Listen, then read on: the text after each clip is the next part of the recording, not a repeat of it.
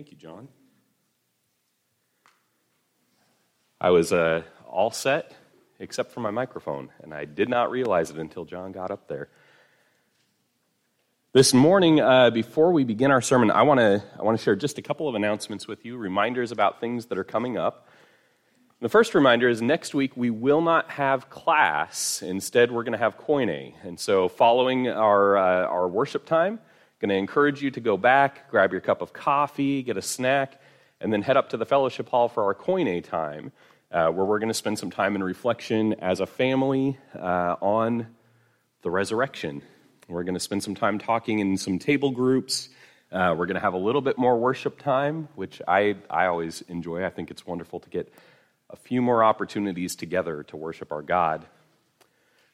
So invite you to that. The other thing I want to remind you of is that we have some of these surveys that have been passed out. 2 weeks ago, we received an overwhelming response to these sheets that we sent out that are roles that people may fill on a Sunday morning. Everything from our Friendship 20 service and preparation to teaching our children's classes, being on the Harmony team, lots of different ways in which people can serve on Sunday morning.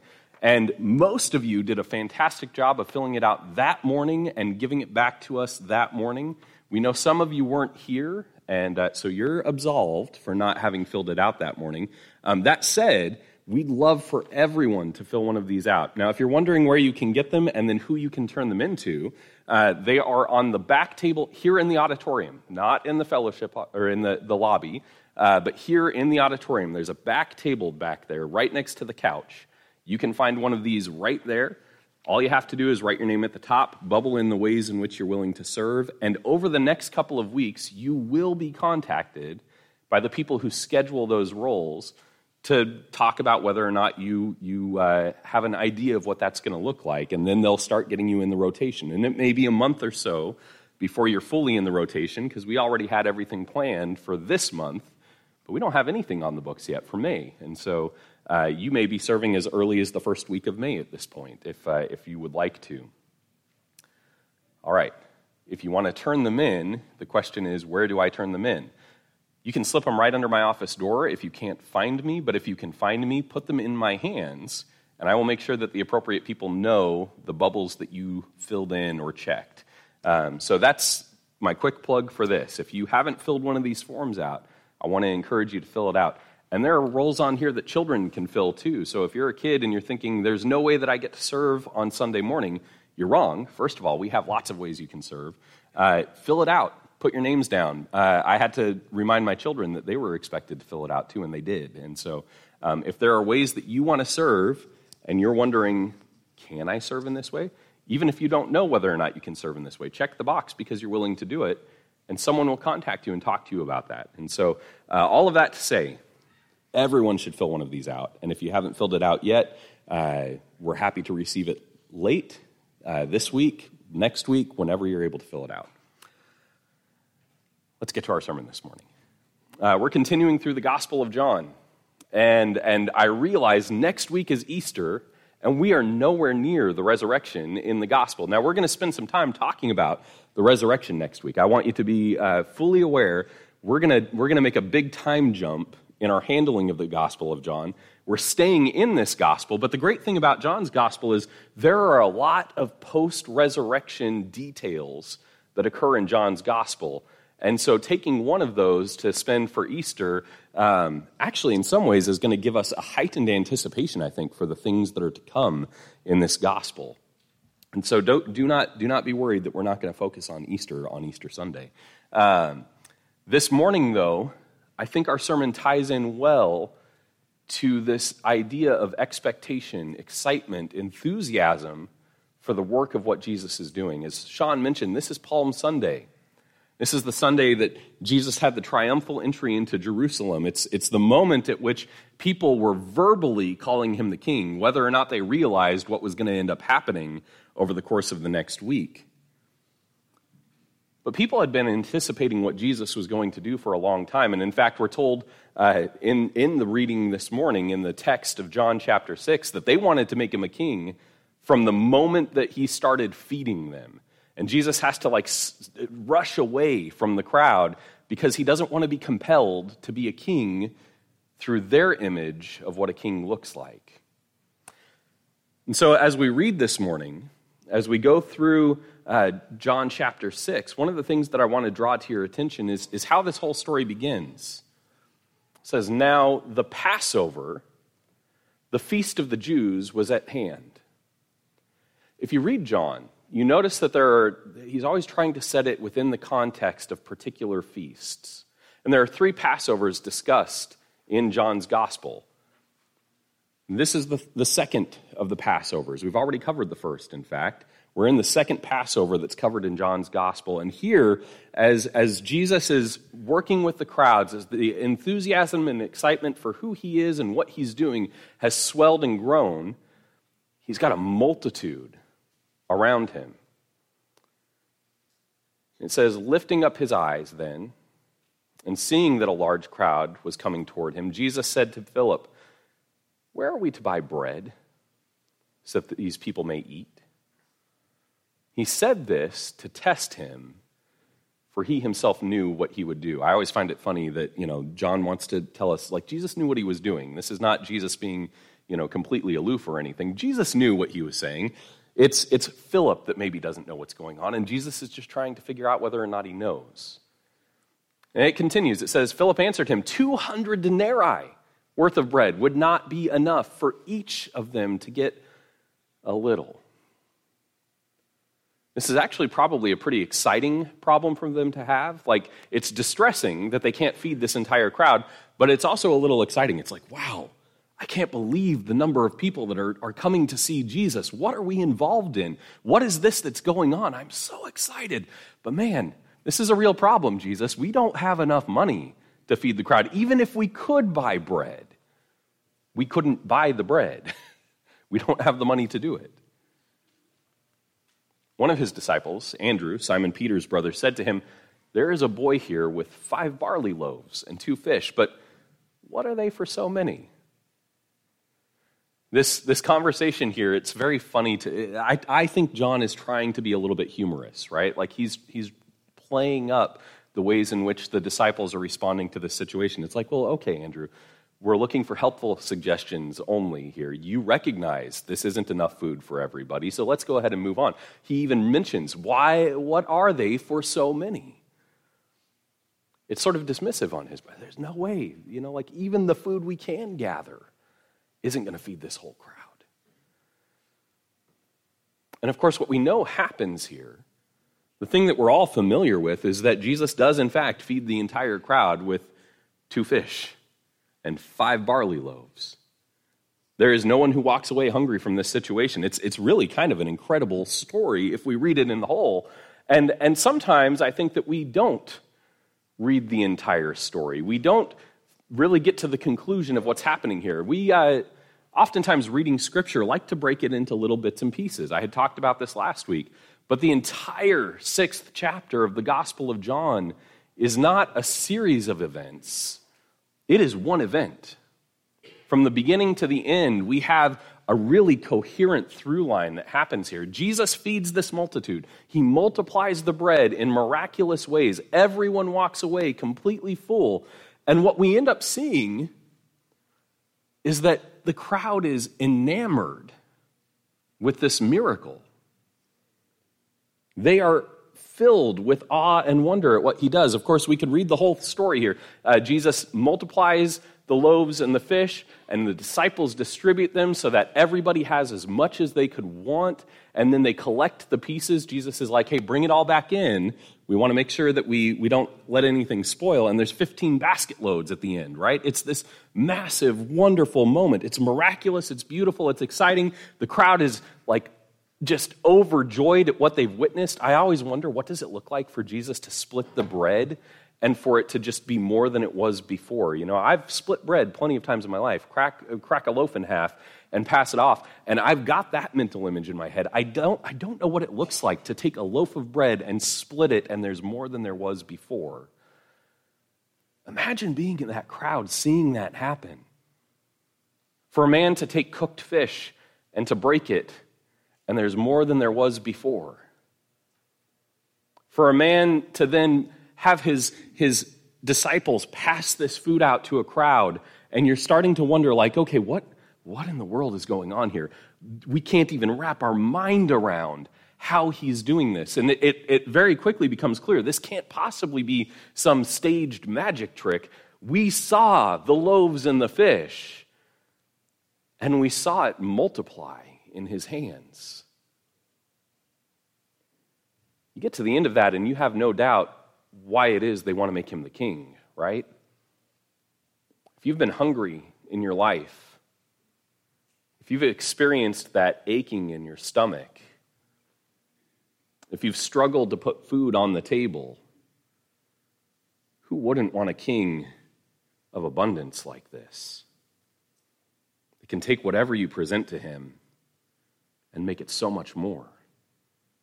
And so it's no wonder when they come to take him and make him the king, right? It's not a surprise to us. Of course, we as Christians, people who have read the scriptures, those of us who know the further story, we're like, it's the most natural thing in the world to want to make Jesus the king. We can empathize with this story.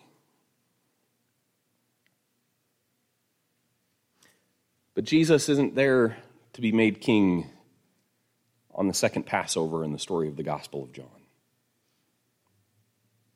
He's not there to be lifted on men's shoulders and carried to a throne, to have the crowd take up swords and drive out the Romans.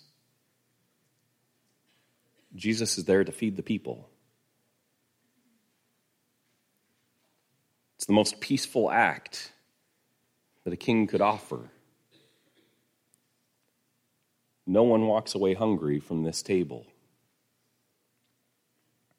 Jesus rushes away from the crowd, aware of their intentions for him, that this is going to become a revolution very quickly, and he is not here for revolution on their terms.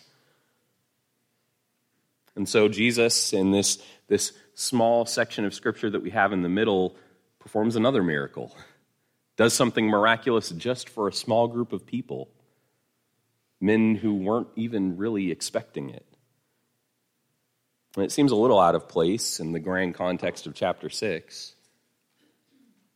But they cross over to the other side of the ocean, and the crowd comes looking for Jesus anyway. And the funny thing about this is that they get there and they're like, "Rabbi, when did you get here?" And Jesus answered them, "Truly, truly, I say to you, you are seeking me not because you saw signs, but because you ate your fill of the loaves." Not because you have an understanding about the big picture of what's going on, but because you're hungry and you want more.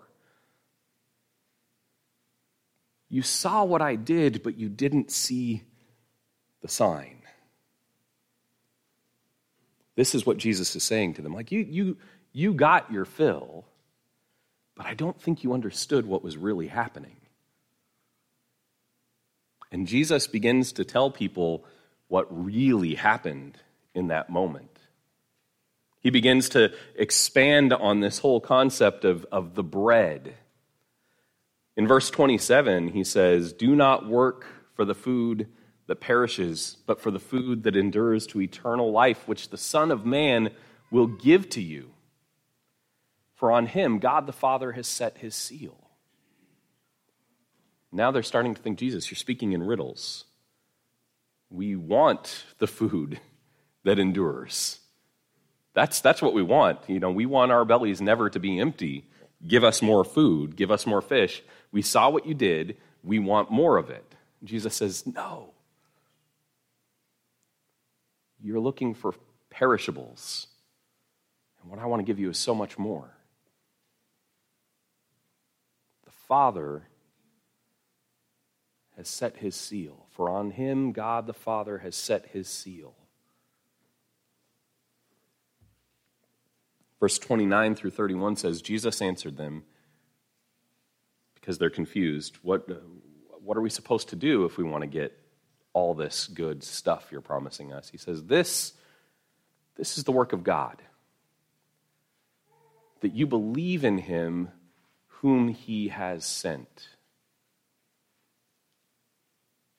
So they said to him, then what sign do you do that we may see and believe you? What work do you perform? Our fathers ate the manna in the wilderness. As it is written, he gave them bread from heaven to eat. Now here's the thing. Over and over again in the Gospel of John, we've seen these little allusions to Moses. We've seen these allusions back to what happens with the Israelite people in the wilderness. We've seen the statement about the serpent that will be lifted up. We see here that Jesus is going to start talking about Moses as well, because they've called on this subject. Hey, you know what? We know why we believe in Moses. We know why we follow the law. We know why it is that we call ourselves Israelite people. It's because when we were hungry, God gave us food. Although, when they say God gave us food, they're really talking about Moses. This is the problem. Over and over again, when Jesus encounters people who hold in high regard the story of the Exodus, they don't necessarily associate it with the God who performed the miracles of the Exodus. They're all calling back to Moses. Moses is a good guy. I want to be completely clear here. We can look at the life of Moses and draw a lot of wisdom and discernment and ways in which maybe we should behave and act. Bob Lubin has done a really good job in the past of talking about how Moses is a good example of someone who is a leader under God. But it's possible for us to hold the leader under God in too high a regard. To think that whatever that leader did must be the final form of how things are going to be. Our fathers ate the manna in the wilderness. We know why we follow Moses. We know why we do what he said. What sign are you going to give to us? And Jesus says this, it was not Moses who gave you the bread from heaven. And then he uses this phrase, he says, I am the bread of life. Where did your bread come from? Think because Moses said that you're going to receive some bread from heaven, that he's the one that pulled it down from the sky? Do you recognize who sent that bread to you in the first place? The hope of the Israelite people was not in the man Moses. The hope of the people was in I am, Yahweh, their God. And Moses' hope was in I am, Yahweh, their God. Moses doesn't go into Egypt and speak to Pharaoh because he believes that he's got some special magic trick up his sleeve. Moses doesn't go into Egypt and strike the river because he thinks that he's going to magically change the water to blood. Moses doesn't call on Pharaoh and say, behold the signs and wonders which God will show to you, because he thinks that he's going to perform these signs and wonders. It's because Moses has absolute confidence in whatever is going to happen coming from the God that he serves. Moses doesn't claim credit for the quail or the manna or the water in the wilderness. Now, Moses gets a lot of the grumbling and blaming right alongside God, but Moses doesn't stand up and say, hey, look what I did for you. Look how wonderful I am. In fact, for Moses to utter those words, I am, would be a very dangerous thing in many ways. Moses doesn't claim credit, but here, Jesus speaks the name of God, and he says, I am the bread of life. I think Kyle had alluded to this during the sermon on the woman at the well. There are 7 times in the Gospel of John that Jesus uses this phrase, I am, and sometimes we add in like an additional word.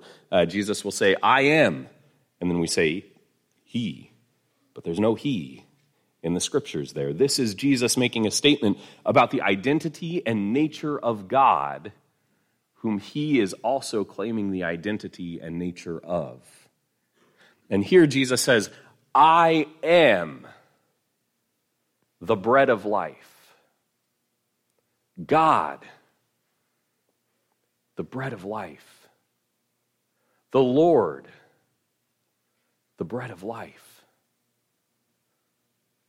You want to feast on a whole lot of things. You want fish in your stomachs. You want bread on your table. You want to see the miraculous signs and wonders. It's not just about bread. It's not just about fish. If you want to be filled, you need God. I am the bread of life. Now, Jesus goes on and he expands on this. He talks longer about what it is that he is trying to explain to them. And we could read that whole text, but I'd be here for another 20 minutes, and I don't have 20 minutes more. They grumble and complain as they begin to hear him explain what it is that he means by this, because he doesn't want them to walk away thinking that his message is mixed or muddled or confused. In fact, he really drives home, what I am telling you is that I am the work of God in this world. Everything you see that you can attribute to God, all the good, all the wonders, all the miracles, it's not just about your physical bodies, and it's not about a physical throne. It is not about me going into Jerusalem and getting rid of the Romans. It's not about me reclaiming the temple for a worship ritual that is thousands of years old. It's about me telling you what you need most, more than any of those things, is the filling of your person with the bread of life. So the Jews grumbled about him because he said, I am the bread that came down from heaven. This is actually not the only time in this chapter that they grumble about him. The Jews then disputed among themselves, saying, how can this man give us his flesh to eat? Because now he gets really specific. He's like, look, my body is your bread. My blood is your wine. We actually, in the Gospel of John, we don't have a Lord's Supper moment where Jesus institutes the Lord's Supper and goes through what we would call the typical routine. But we do have Jesus giving out the best wine. We do have Jesus multiplying the bread to an entire crowd of people. And we do have him explaining to the entire crowd who completely fail and miss the point what communion is all about. He does it an entire year in advance. John wants to make it clear this is not a last-minute thing that Jesus suddenly sparks in his mind as he's eating his final Passover. Jesus has been thinking about the cross from the very beginning. That the bread of life, that the blood, that these things are essential to what Jesus is going to do. But they walk away.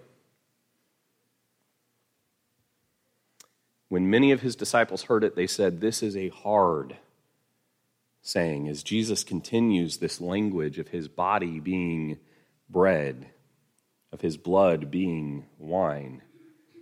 They're distressed. As he begins to talk about how he is going to give himself for them, many of his disciples turned back and no longer walked with him. John tells the same story as Matthew, as Mark, as Luke. But one of the things John really wants to drive home for us is that the events of the last week of the life of Christ were scripted from the very beginning. Jesus knew the steps he was going to take. Jesus knew what he was going to give of himself. And Jesus spends his entire ministry preparing his disciples to hear and see and understand what will happen on Easter Sunday, what will happen on Good Friday, what will happen when he enters into the town and receives his triumphal entry. The story begins with Jesus feeding the crowd who receive him so warmly, and then he runs away because they want me to be king, but they don't really know what that means. The crowd finds him again and demands more. He says, you don't really know what you want, but I know what you need. And when they hear that, they walk away because they're disappointed. But there's a small group of people that remain. And I've always found this last bit here, this statement that we're about to read, very encouraging. Jesus said to the 12, "Do you want to go away as well?" Simon Peter answered him, "Lord, to whom shall we go? You have the words of eternal life, and we have believed and have come to know that you are the Holy One of God." A lot of times the world is looking for something to fill their stomachs. And there's nothing wrong with that. People need food. It's important for our living. God created us to desire to eat. And the fact that Jesus fills that desire is a beautiful and wonderful thing. But Peter's words here are a realization of the deeper, more real truth. You have the words of eternal life. And notice he says this after, "To whom shall we go?" There is no one else that can give us what you have. Even if Moses had given bread, even if David wrote these beautiful psalms, even if we look at our father Abraham, who gave us our identity as a nation, you are the one that has the words of eternal life. And in this moment, even as the crowds are maybe a little disillusioned with Jesus and his very enigmatic and strange words, his peculiar discussion of eating his flesh and drinking his blood, as they're trying to process this without the context of the cross, there are 12 men who have followed Jesus for a period of time here who say, "Look, we don't really fully understand, but we know what you have is what we need." Sometimes we think that we need to have a full understanding in order to get the most out of Jesus. As though our accumulation of knowledge will allow us some special access to the Father, to the Spirit, to Jesus himself, that will just enrich and grow us in marvelous and magical ways, and we'll become super Christians, right? And we'll have a glow about us, and everyone around us, based on our knowledge, will be so impressed that we just can't help but be evangelists even when we blow our nose. I don't know why I said that. That's weird. What was it that Jesus told the crowd? See, they ask, "What works can we do to receive the bread that you're promising to us? This eternal life that you're suggesting. What works can we do?" And Jesus says, "This is the work." And this is where we should all get our pencils out and take notes, right? This is the work you need to do. Believe.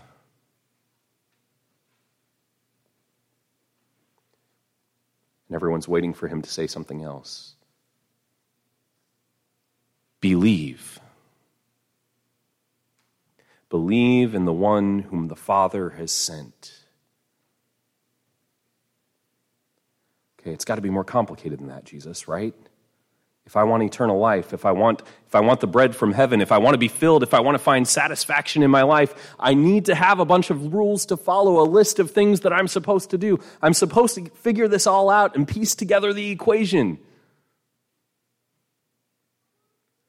He says, believe. And then he gives them a whole bunch of things to believe about him. And it's so simple.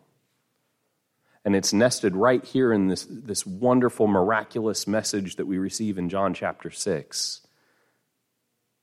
It's simple. And it's so simple that I think sometimes we miss it. I think the crowd missed it. All Jesus tells them is believe. That is the work that we are called to do. Now, that doesn't mean that we're not going to be transformed in amazing, wonderful ways through our belief, ways that we can't attribute to ourselves. It doesn't mean that God's not preparing wonderful works for us to do, but our receipt of eternal life, our filling with the bread of life, our participation in the life of Christ is not dependent on a laundry list of tasks. It all comes down to belief. And if you want to find fulfillment, it's not going to come from Moses. The manna in the wilderness has long since expired. In fact, if you wake up on Sunday morning and you got some in your tent, it's going to go bad. But the real bread that came down from heaven will not expire.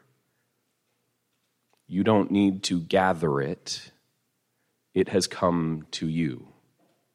And it is there to gather you to itself. And all he asks is that you believe. Let's pray. Our Father in heaven, we come because we want to see signs and wonders. We want to have our bellies filled. We want to witness things that are